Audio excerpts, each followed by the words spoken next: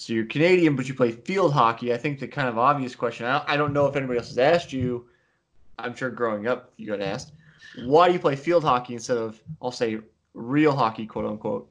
Yeah. I mean, so it's in Canada. Yeah, definitely the wrong hockey. Um, so I played a little bit of ice hockey growing up, as well. It's such a fun sport, but I was never very good at it, and also I'm much too small to be an ice hockey player. This episode of the Smart Athlete Podcast is brought to you by Solpre, skincare for athletes.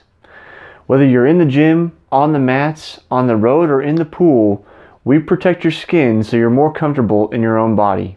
To learn more, go to solpre.com. Smart Athlete Podcast. I'm your host, Jesse Funk. My guest today has his PhD in biochemistry and molecular biology. Currently, he's in a postdoctoral position at Harvard Medical. And why he's here, in part, he was part of the Canadian Olympic field hockey team in 2016. Welcome to the show, Ben Martin. Awesome. Thanks for having me.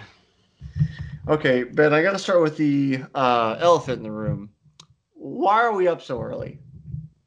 We're up so early because after this, I got to go to work and do some experiments. I think so. I'm not sure what time zone you're in. I guess you're probably 8 o'clock right now. Yeah, it's 8 o'clock. Yeah, so 7 for me. I've done different time zones. I've done episodes with people like in, I'll say Paris, but somewhere in France, near Paris. I haven't done one quite this early yet, so I just had to give you a hard time a little bit. Yeah, no, well, thanks for getting up early. Drinking coffee to get the day started. Yeah, Yeah. yeah. It's coffee number 2 right now. Okay. So I've got this whole. So you told me you saw a couple of the episodes that Joe sent over to you, and we kind of contacted you. I have this whole other show where I do just about running because that's kind of my background. And one of my most popular videos is like, should you drink coffee in the morning before going to go run? So it always makes it like anytime somebody's drinking coffee and say no, you're an athlete. I'm like, are you headed to work or do you still need to train after the coffee? Mm. I mean, I would always have coffee before playing. Uh, Okay. Field hockey, different sport than running, obviously, but it was, yeah, early morning training, absolutely would have coffee. Afternoon training, probably would have coffee. Evening training, definitely would have coffee. Is that like an explicit, I know the caffeine's gonna like pep me up, or is it like how does that habit develop? I think sometimes like especially if we're in Vancouver and I was often balancing my time between doing experiments in the lab and then heading to the field to do training. Hmm. If it's a long day, I know I need a little pick me up. I just Hmm. get tired otherwise. And then sometimes it just is nice. It's part of the ritual. Yeah. Yeah. It kind of you feel okay. I've had my coffee. I'm ready to go. So what here's the thing, and I'm just gonna give you a hard time. So you're Canadian, but you play field hockey. I think the kind of obvious question, I don't know if anybody else has asked you, I'm sure growing up you got asked, why do you play field hockey instead of, I'll say, real hockey, quote unquote? Yeah. I mean, so it's in Canada. Yeah, definitely the wrong hockey. Um, so I played a little bit of ice hockey growing up, as well. It's such a fun sport, but I was never very good at it, and also I'm much too small to be an ice hockey player. Okay. I'd get killed out there. So, but field hockey, it's a niche sport in Canada, but it's a really big sport worldwide. Hmm. The number that field hockey people always throw at me, which I think they had one poll they liked and just kept with it, is that it's the second most popular sport in the world by participation for team Okay. sports. So it's got huge numbers of people who play it worldwide, but in North America it is quite small. I mean, I've known. Um, I think the first time I met somebody who played field hockey was this girl I knew in high school, not from my school. She went to a private school, and I was like, "You what now?" Just it's just one of those things where it's like, especially like Canadian, obviously centered on ice hockey, American sports, baseball, football, maybe basketball, and then everything else starts to like taper off from there. Yeah. Um, Yeah, I mean, so I got into it because it's got a lot of similarities to soccer. Okay. And so I got into it when I was a kid because in the junior seasons, how they worked out, field hockey was in the off season for soccer, and they had a stretch where they're advertising it to soccer players, like, "Oh, you finished soccer, now come play something that's similar. You run around and it's obviously a stick and a ball rather than kicking with your feet, but similar positions, similar running and thought processes." So And the so pitch is like this is off season for soccer, so like stay in shape, do something, come out for this. yeah, and so I was like a hyperactive kid, and at that point, my other option was baseball. And baseball, you don't run as much, and so it's a lot more just kind of standing around, and that just I would get antsy, and so then I went and played field hockey, and I can run all day, and it's great. Mhm. So I started as a kid, and then it's just like a really kind of fast, skilled, fun sport, and just got more and more into it.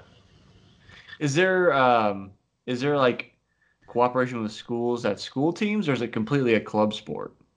It's on in there's on the girls' side there is some school stuff, and on the men's side, growing up, it's almost all club. Okay. There's one private school that has teams, but they play in the club league. Okay. Okay. You already kind of answered the how you got into it because I was just like, again, everybody comes to it from a different place. Sometimes it's like, well, my dad or my mom played whatever, so then they introduced me to it, or I came to running because I tried soccer as a kid, and I loved playing midfield because I Mhm. just got to run up and down the field over and over and over, and kind of took that like enthusiasm and said, why don't I just run? So it's always interesting for me, like how people get into, whatever it is they're doing. So how do you keep it up from? So you start when you were like 5, or when did you start? I was probably 7 or 8 when I started. Okay.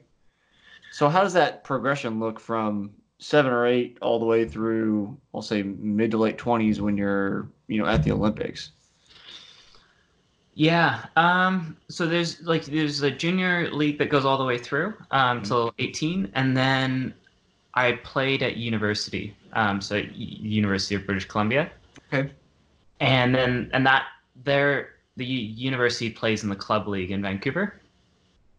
And the national team is based in Vancouver, and so there's a lot of guys who were in the national program who are at UBC, and then also in that club league. And so for me, I was a late bloomer. So at 18, I wasn't on any track to go anywhere. Right. Um, but I went to university. I was playing with all the guys who were there, and that helped me improve a lot. Um, and then there's tryouts, and you start going, and don't get a look, and then a bit later you get something of a look, and then a half opportunity, and stuff starts to happen. Okay. So is there every almost every even sport, but just like different countries, their pipelines for like Olympic development always differ. So is there like a triathlon now? There's a couple different pipelines for Olympic athletes. One of them being there's a program to recruit college athletes who ran or swam and try to make them into triathletes. Yeah. With field hockey, or are there like explicit, hey, come try out for the national team kind of like games or matches? They have they have they used to, at least they used to, that every year they'd be like an open camp. Okay. So it'd be once a year or once every 2 years. It'd be a camp where anyone could like email the coach, say, "Hey, I want to come," and you could come, and you'd have like a 3-4 day camp, and they test, and um, it's field hockey in Canada is such a small community. Okay. Like people are showing up who've never seen before. There's only a few thousand people who play, so you kind of know everyone already. Okay. That's the chance to kind of come and be in the same setting and kind of people to try and show what they can do. Okay. Okay. So then you're already over in the area basically. So it's not like making like a cross country flight to get there. Hmm. So it's a little convenient for you just to be like, hey, I'm definitely going to show up even if even if I'm not necessarily qualified, quote unquote, to be there. Yeah.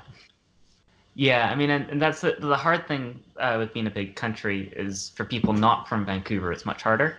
Yeah, So, like friends from Ontario who made the team, you have to make a much bigger first step. yeah. I'm gonna fly from Toronto to Vancouver and try out and see how it goes. What I know from the like few Canadian friends I have is that like trans-Canadian flights are kind of a pain and somewhat pricey. Yeah, they're not cheap. So that's what I was thinking about when I said that with you being already in the neighborhood. I'm like, all right, we already got that out of the way. We don't have to deal with like the pain Yeah. of doing that. Yeah, no, and then like in terms of pipelines, field hockey for men in Canada is kind of like a unique one or unusual one. Because most sports you kind of have like this big pyramid, so you want to have like so many people as kids, and then like a lot more as like competitive youth, and then as men, and then finally at the very top of this wide pyramid you have your elite athletes who are going to form your national team. And for men in Canada, rather than a big pyramid, it's more like a very narrow column. So we don't have like the player pool that other countries do. Mm-hmm. And so we will play games against a team like India, where there's millions of people who play in the country, Mm-hmm. and they could form 5 national teams that would all be quite good. Right. And we have maybe 3,000 men in the whole country who are registered to play, and about 30 in our like elite player pool. Okay. And come together. But then it's kind of speaks to the different ways you can get there, because despite having such a small pool, we can still be at and around 10 in the world and compete like India. Well, see that as I watch, and I admit I did not watch field hockey in this last Olympics. I actually didn't watch much of anything besides the triathlon, where I knew some of the people in it. Um, it always kind of amazes me how you get.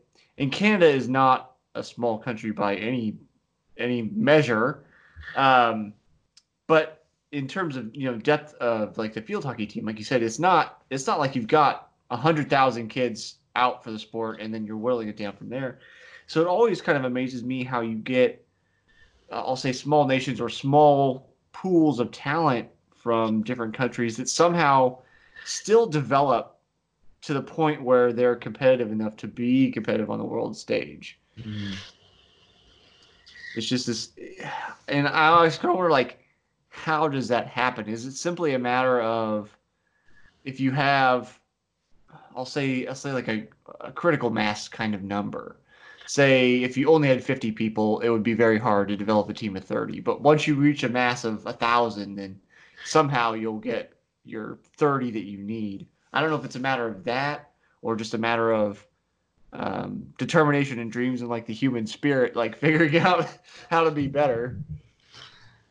Yeah, I think it's both of those play into it, and then I think in Canadian field hockey leagues, we've always been very lucky with having like a core group of veterans or core very good people who play for a long time, and then that kind of just drives everyone else. So you're gonna have like the guys who've been who are at an elite level, and they'll give a lot of time in, and then for when I came into the team as a young guy, I would see all these veteran players and see what they're doing and learn from them, and that, despite not having tons of numbers, can kind of pull us up. Yeah, well, it's like it's the whole idea that like in this case it's sports, but you're the average of the 5 people you spend the most time with. So if you're spending your time with elite level players, like some of that's at least going to rub off on you, if not a little more. Yeah. So where are you now? Given that I mean, here's 2020. Are you still competing? Are you still, after another spot this year? So for me, this part of my life ended after the Olympics. So Okay. I retired in 2016, and I'm still a lot of good friends on the team, and so I'm still, like, you can probably hear it as I talk about it. I'm still in some ways, I almost feel like I'm still on the team, even though it's been a long time. Mm-hmm. But they've gone on to do very well without me, which is great. So they just recently qualified for the Tokyo Olympics. Okay. So there's only 12 countries that go to the Olympics for field hockey. So it's Okay. always a tough qualification road, but they're had a great 2-game series against Ireland to qualify. And so they're now in kind of that prep phase of building for the Olympics. So is qualification like almost like a World Cup style tournament where you've got like bracketed groups and then you have to win out in your group, or how's that set up? It changes every time. They keep tweaking it. This last one, there are like a bunch of different routes that you could qualify through, like winning the Pan American Games, for instance. Okay. And then for everyone who didn't qualify through that, they then paired them and did 2-game series, and the winner of the 2 games would go. Okay. So I think since you retired, and this is always, I've confronted this recently myself, even though I'm still competing. I always want to talk to, especially elite athletes. Did you have any difficulty transitioning from like this is who I am? I'm Olympic field hockey player to like now I'm just I say that with love, just a researcher. Yeah, I mean,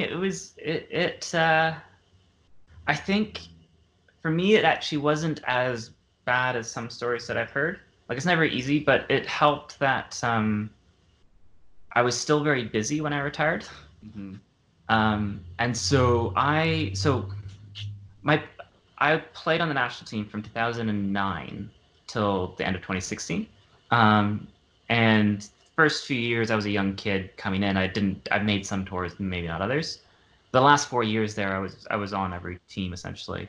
And that was all during my PhD.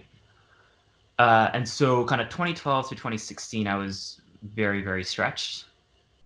Because I'd be out of the country for about 3 months of the year. And then when I was in town training a lot and still trying to do all my studies. And so I was like, by the time I retired, I was, it was amazing. Best 4 years of my life in a lot of ways. Mm-hmm. But I was just like, oh, so done. And so then after I stepped away, then I could, buckle down and finish my PhD and kind of move on with other parts of my life. And so I didn't have time to kind of self-reflect too much and be like, oh, who am I now? All the rest of it. I was just, all these things haven't been able to do now. Now I can.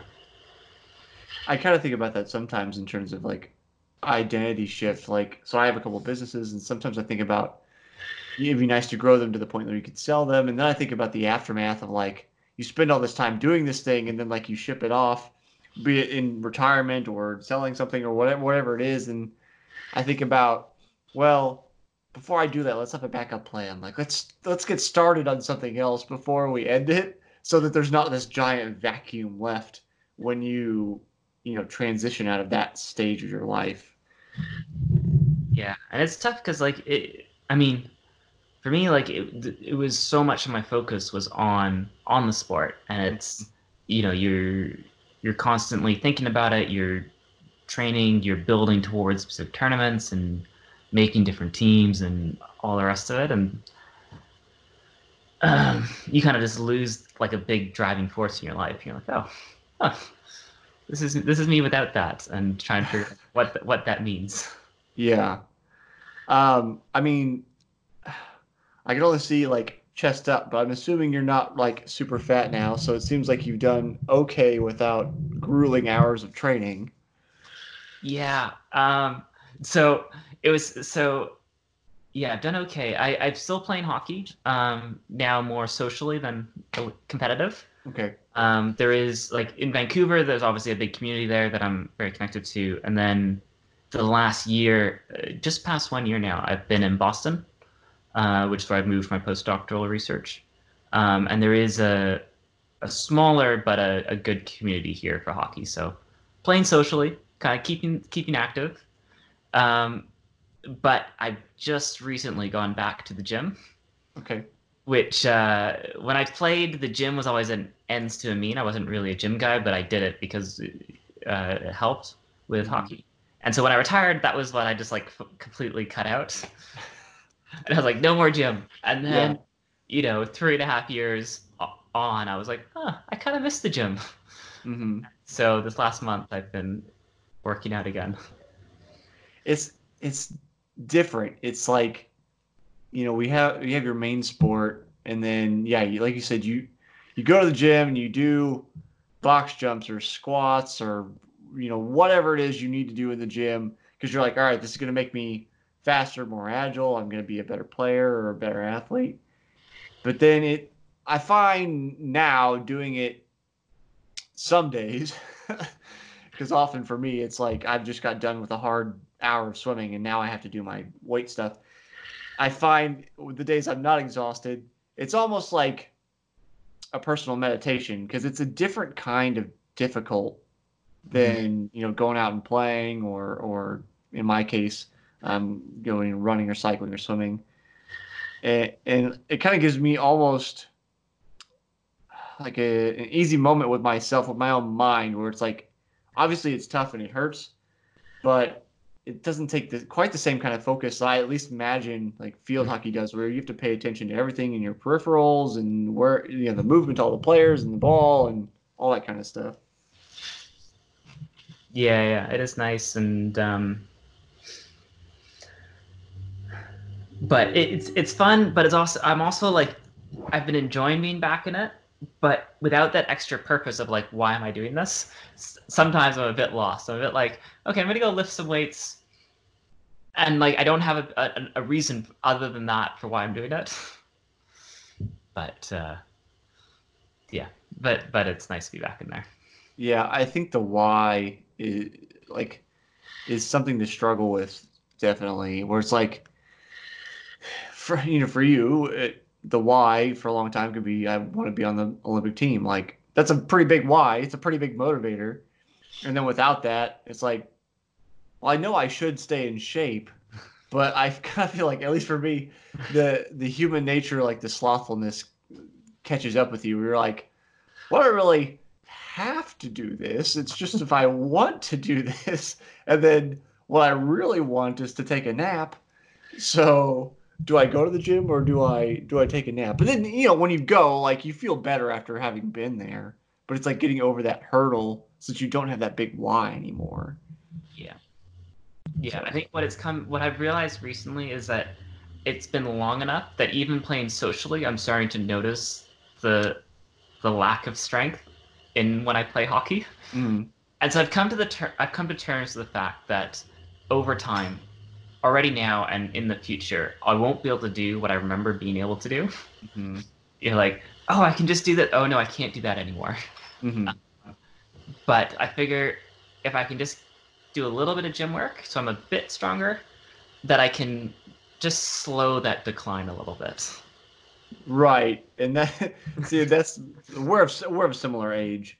I think you're a year older than me, but it's especially prevalent as an endurance athlete. Like your peak, I'm right in that kind of area where you're supposed to peak, but at the same time, I'm already past kind of that really high power phase in your early 20s and kind of looking forward the next however many decades. It's just like this is just a battle against the decline in age.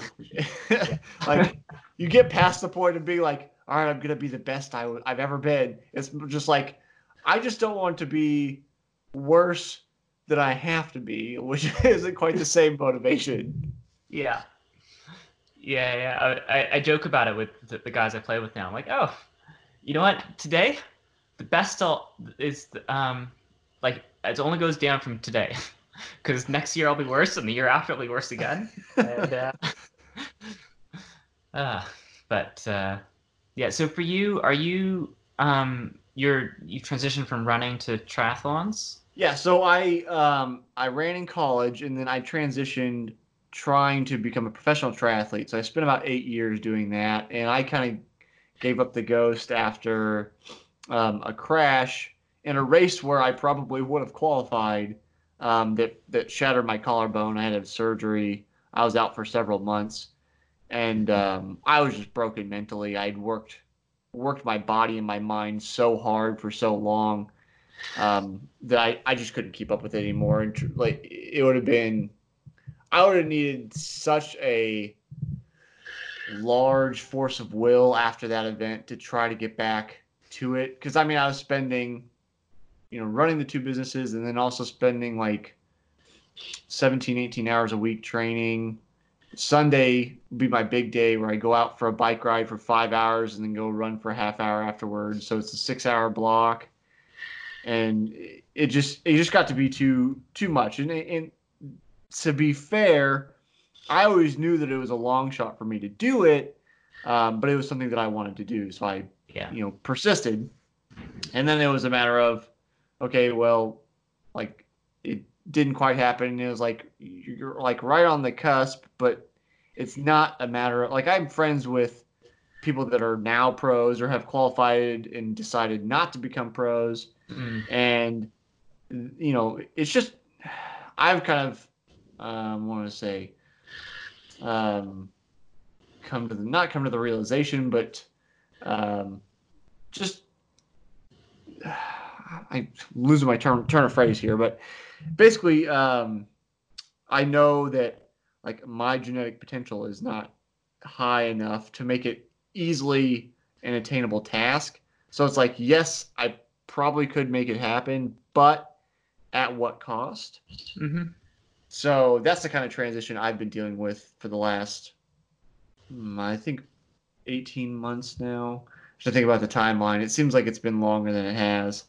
But so it's like I'm still doing triathlon, still trying to stay in shape and do all that stuff, but definitely struggling with the like, well, now why am I doing that? Like, why am I waking up at 6 a.m. to go to the pool and beat myself up?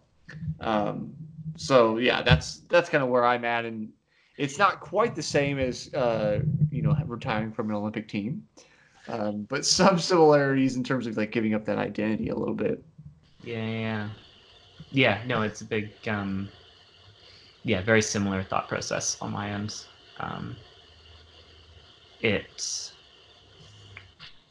Like when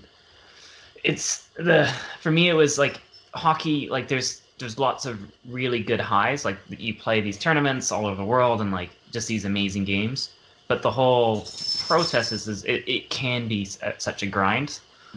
Like it's a lot of you're training in Vancouver where it's like just above freezing and raining and windy, and you're doing this day after day after day, and going through that you have to have kind of that fire, that love for it. And I had that through my career, but then also getting pulled other ways. Then after 2016, I was like, I don't think I have that anymore. I don't think I have it in me to be like to re-enter that grind and to keep going. Motivation always seems like this. I don't know, like fleeting mystery, and I've always feel like I've had it in abundance, and then I've always wondered why other people around me didn't have it, because it's like it didn't seem like I had anything particularly special. But then I also have noticed over time like that motivation wane, where it's like, part of the motivation was fueled by my desire to be a pro. Well, that's not really a factor anymore. So then, some of that fire's died down, and I've had to kind of like refocus and think about, what do I have fun doing? Instead of just grinding, like, am I having fun when I get up at go to the pool at 6 a.m.? And deciding I'm doing this because I want to, not because I'm trying to attain something, but because I enjoy it. And that seems to be from like everybody I've talked to on the podcast, that from, amateurs to pros to those people that could be pros and decide not to be, fun seems to be the like underlying current of why people continue long term. Absolutely. And that's exactly right. I think, at least for me, it's I always told myself like if you're like for field hockey, for me, if I was doing it just to try and go to the Olympics, it's there's no way you survive. There's no way you do it, but there's also no way that you enjoy, like that you like your life at the end of that 4 years of it. You have to, even when some days it does kind of suck. There's still some part of me that just loved those early morning trainings in the middle of winter, being with the guys and all the rest of it. Yeah. So, but before we move on to your research, tell me a little bit about the Olympics experience. So, I mean, it's a long flight from Canada to Brazil. I have a friend who does that because he lives in Canada, is from Brazil, so I know it takes a little bit of time to get down there. Take me through. You're getting on the plane, and then kind of I guess, a bridge timeline from leaving Canada to, you're on the field. Yeah, no, it was the Olympics. It was. I say this, and I think it sounds silly, but it captures kind of like that it's a big event. Like it's bigger than anything else you've done. And you're like, okay, I've prepared myself. I know it's going to be big, and then you go, and it's just so much. Like to live that is so different than to know it going in, and so I was pretty blown away by just how much bigger an event it was. But yeah, so like the flight it's very long. It'd been a long build up. Like the team was announced probably like 3-4 weeks before the Olympics. So you got confirmation we're going. We had like a test series against the United States in Vancouver. Played some games, all these different send-off things. The Canadian Olympic Committee did this whole like video around us. That's you're just prepping. When is this actually going to happen? And then we board the flight, and we go from Vancouver to Toronto, and then Toronto to Rio, which is some like 16-hour. Yeah, like it's long. You're pretty exhausted, but then you arrive and like they've got everyone's decked out in like their Olympic stuff, and it's all very exciting. And then you realize that a lot of the Olympics, like the logistics of the Olympics, is a lot of hurry up and wait. And like that's every trip, but like the Olympics on another scale of hurry up and wait. So then you're around the airport, you're waiting for the bus, but then there's like all these things that like you do, and when you thought about for so many years, and then when you do them, it's like, oh, this is this is actually happening, like. And so you come into the Olympic Village and you start looking around and you see all the other athletes, all these people who are just like unbelievable at whatever sport it is that they do. Yeah, and then and then we kind of have to buckle down again and kind of get our. We were there like a week or two before the game started, and it's a big tournament. We're playing very good teams, and so then it's. Okay, we've kind of enjoyed that moment, and now it's back to work. And then you kind of get into training and prepping, and then kind of the purest like Olympic moment for me was the opening ceremonies. It was because like for us for field hockey, we weren't really supposed to qualify that cycle. Like we hadn't qualified for London, and our funding was pretty much a lot of it was cut. And so we're just like on a bare bones budget. We went to this qualifying tournament that like, we had some confidence, but we weren't supposed to qualify from, and we did. And so then it was like, you walk into the Olympic Stadium, the whole crowd is cheering. My parents are somewhere up in the stands. And you're surrounded by, 15 close friends who you've kind of gone on this journey with. So that was this moment. Like, this really has happened. Yeah, and then then the hockey happened, and we didn't do as well as we wanted. So it's interesting because like on many levels, there's such an unbelievable experience. Something I'll hold with me the rest of my life. But we didn't do as well as we wanted. Like we went in there and we thought we could win some games and upset some teams. And at the end of the day, we came 11th out of 12, which is where we were ranked going in. But it felt like a missed opportunity. So there's going to be that little a little bit of a shoulda, woulda, coulda, like, close Yeah. moments in games, all the rest of it. But then after that was done, our tournament finished after the group stages, and so we then had like a week and a half left where we went from being like, when you're in tournament mode, every moment is scheduled pretty much. Mm-hmm. Like your off days, you have so much scheduled around meetings and activation and all the rest of it, and then we finish, and we went for a week and a half in the Olympics in the village, but absolutely no schedule. Just do whatever you want. Mm-hmm. It was disappointing to not still be playing, but it was Right. also really fun because we could get, with our athlete passes, we could pretty much get into every event. We weren't that supposed to, but they'd mostly let you in.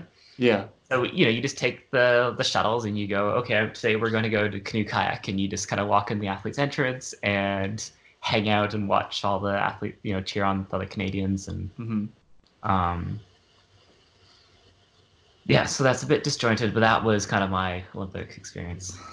That's what I was kind of wondering about, where it's like, I mean, you went and, even if it doesn't matter if, say, this obviously is an exaggeration, but there's 12 teams and say you're ranked 20th, like, you're still like we're going to go try to win. Like, you're not going to be like, I want to place last. Like, that's not the, vision in your head. So it's like, I just wondered how that mentality goes. Was like, you're out and you're like, well, that's it, but we're here. So there's so many things to experience. And just like you said, dealing with that disjointed nature of like, we wish we were still doing it, but we could also do all these other incredible things at the same time.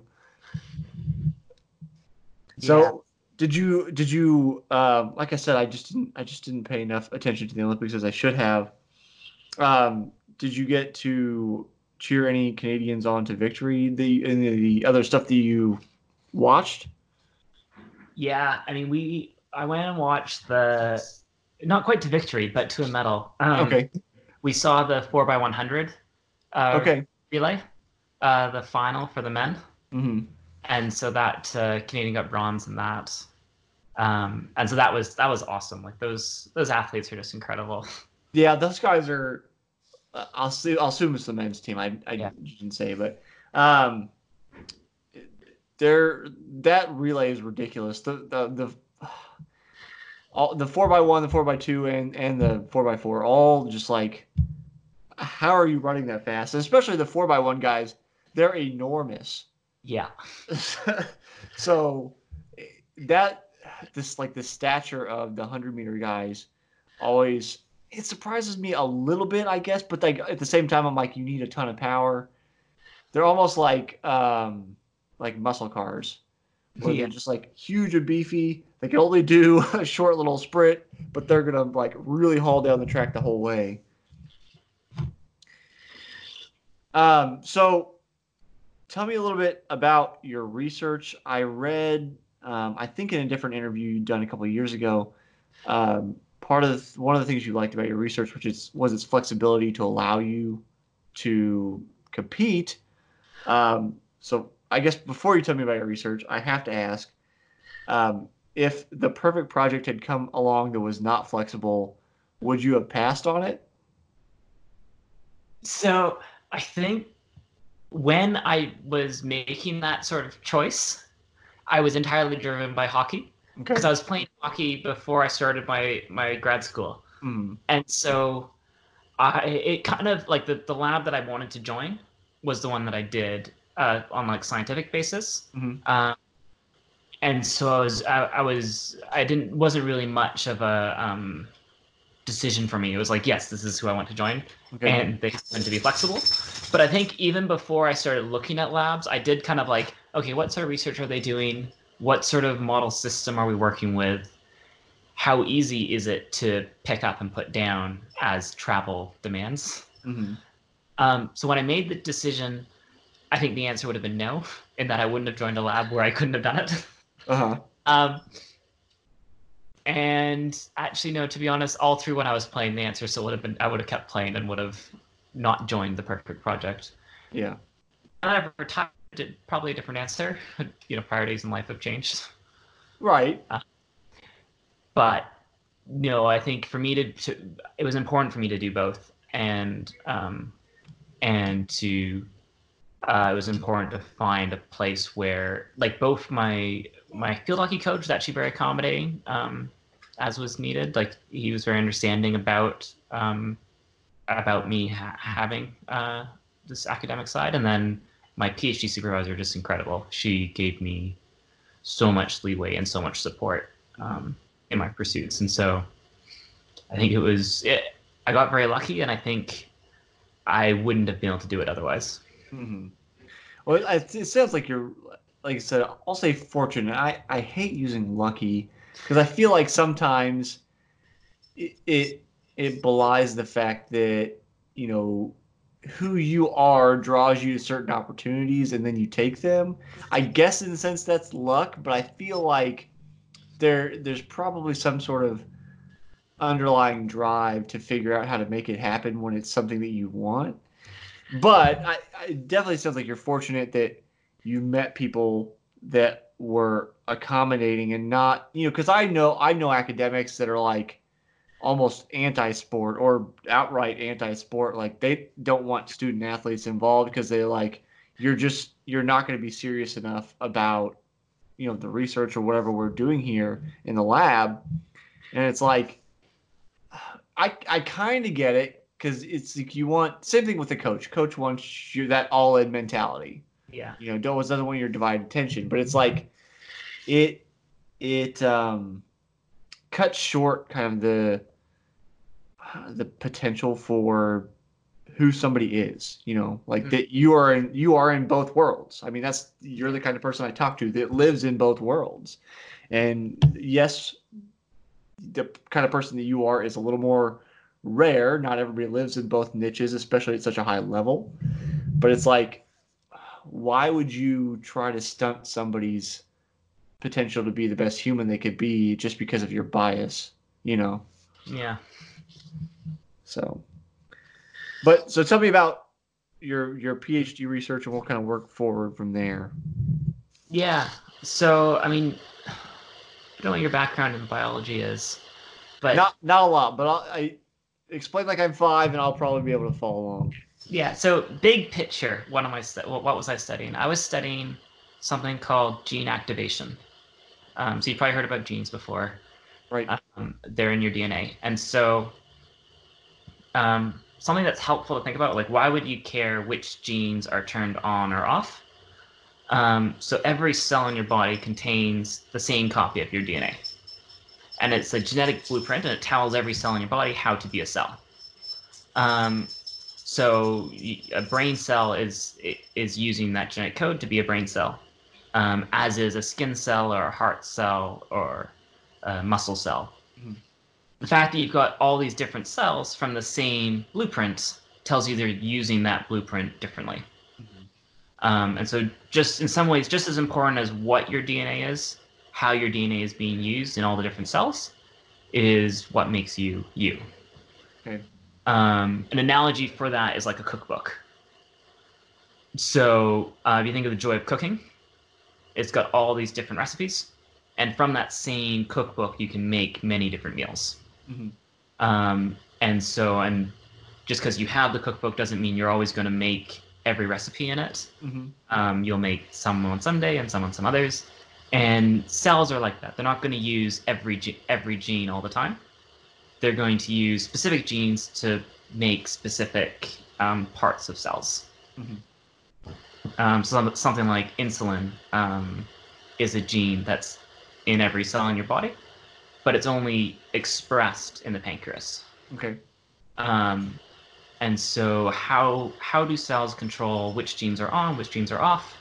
How do the mechanisms work is what I study. Okay. And in my PhD, I studied this in yeast. So Baker's yeast, essentially the same yeast you use to make bread. Mm-hmm. There's some aspects of how this process of turning a gene on that's fundamentally the same in yeast as it is in humans or in any other eukaryotic cell. Mm-hmm.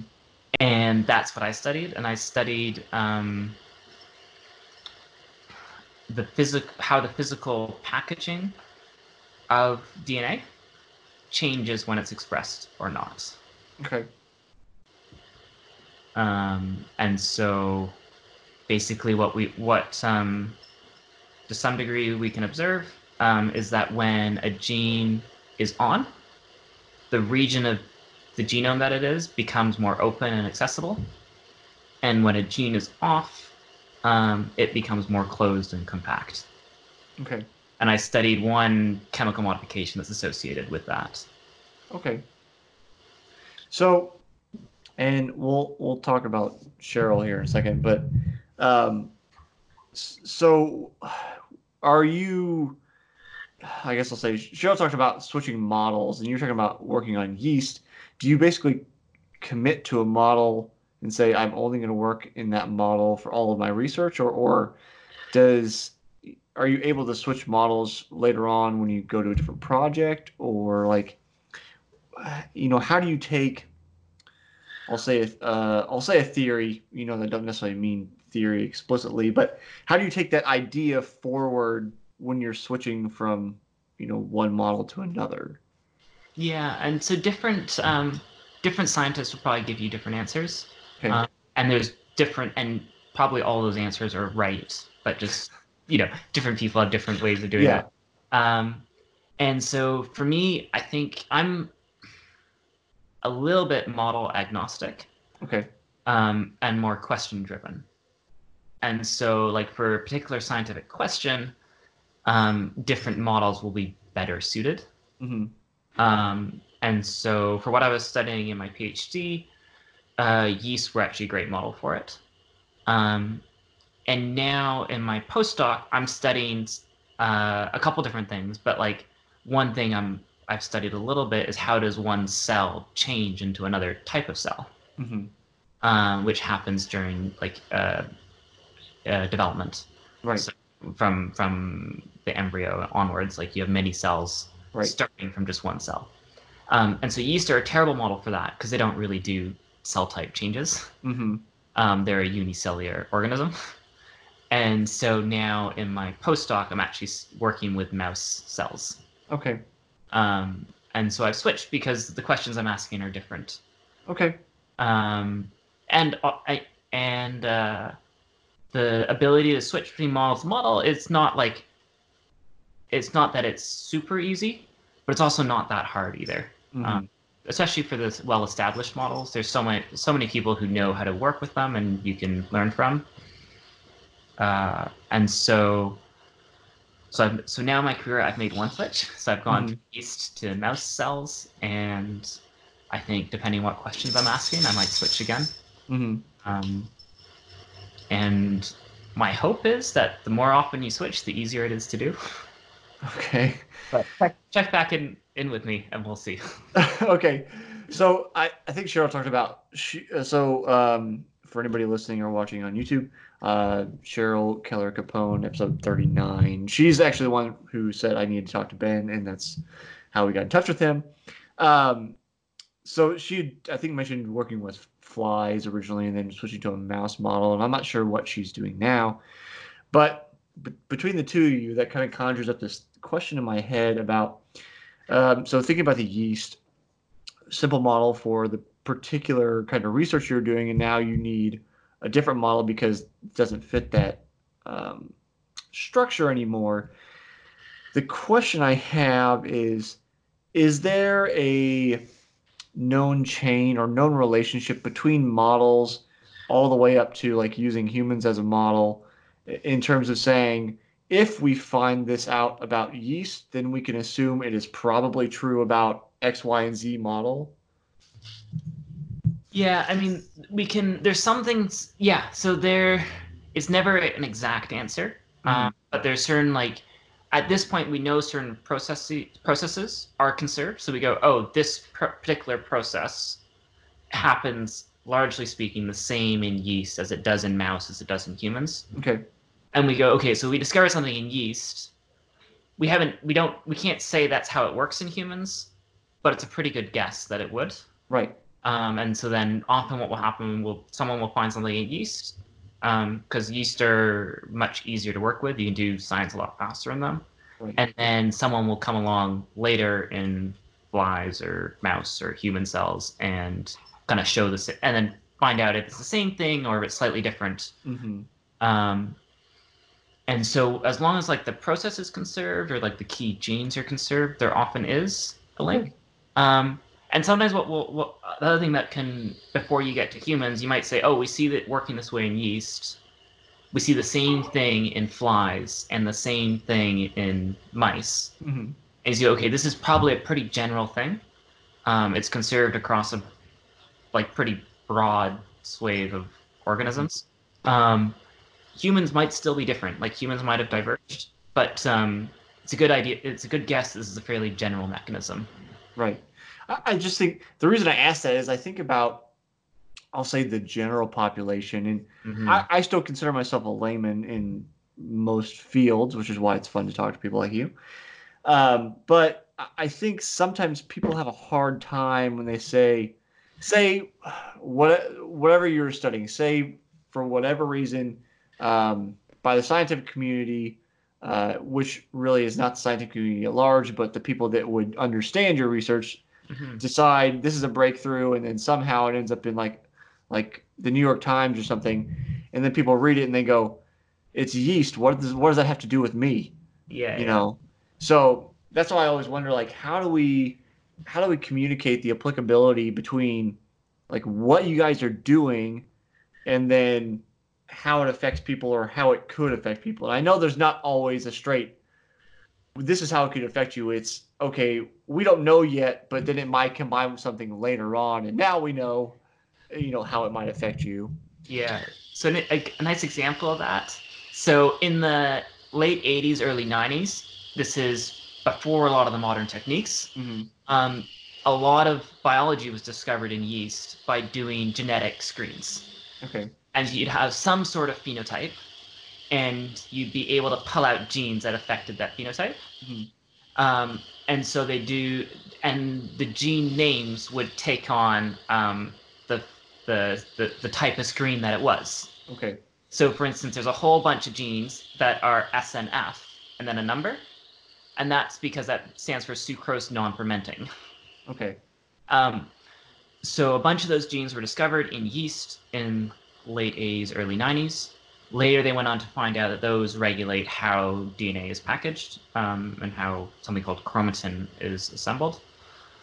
And skip forward a few more years to the 2000s, and we find out that some of the SNF genes are conserved through to humans.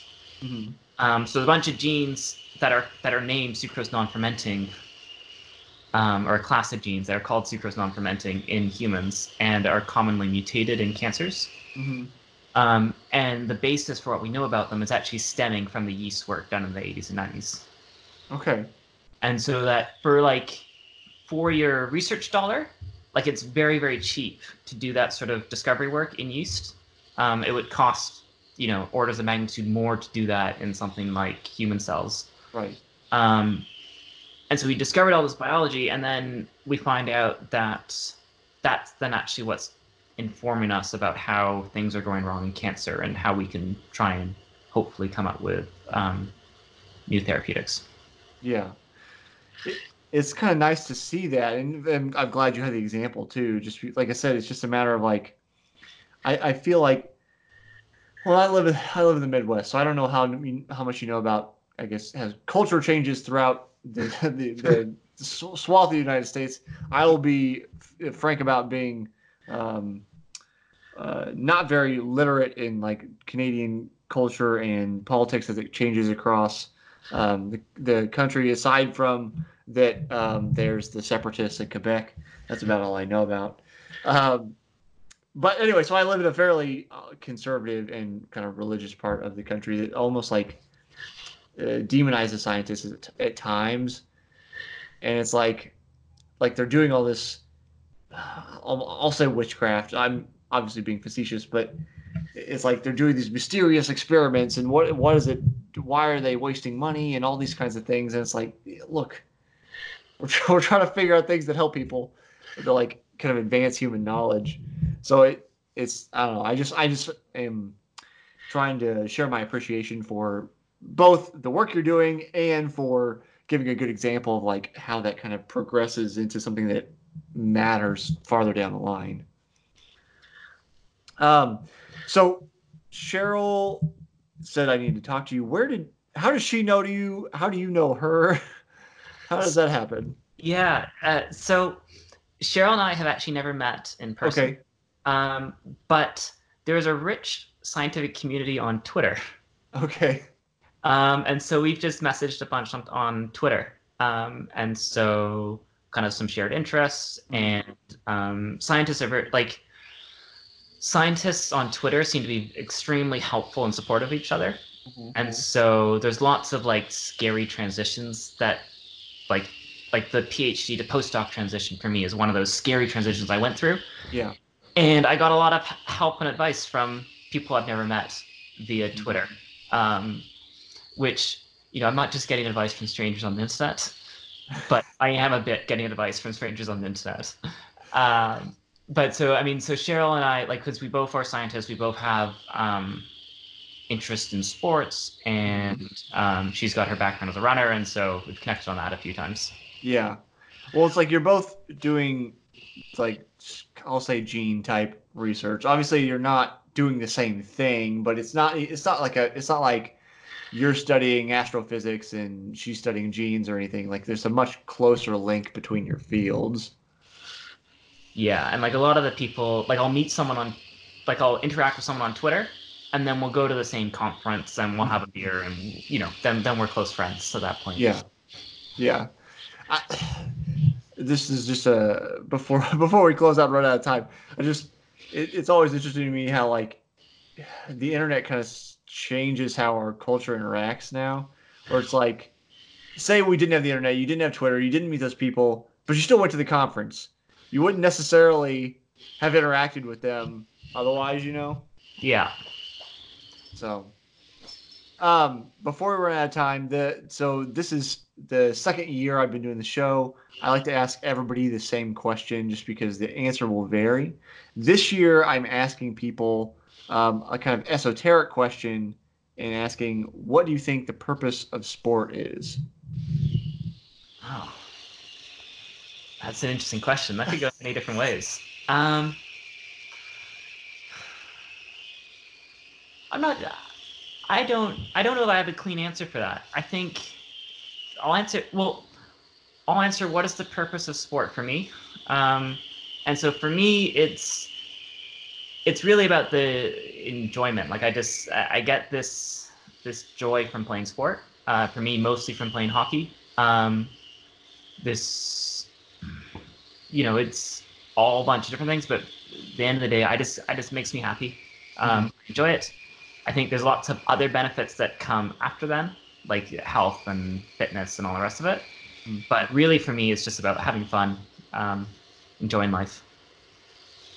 Great answer. And yeah, it's totally fine to answer just for you. I don't expect you to know like all answer for all of humanity. Yeah. Since I know you're on Twitter, since you mentioned that, how do people find you? How do people keep in touch with kind of what you're doing, your research, or want to get in touch with you? Yeah, so my Twitter is bmart87. It's a clever handle I picked when I was quite a bit younger. I was born in 1987, so that's where that comes from. And I'm on there quite a bit. It's a big mixture of kind of just random life stuff, a lot of science, and also you'll get a lot about field hockey and Caribou, because the team name is the Red Caribou. Okay. Thanks for spending some time with me, Ben. Oh, thanks so much for having me. Take care.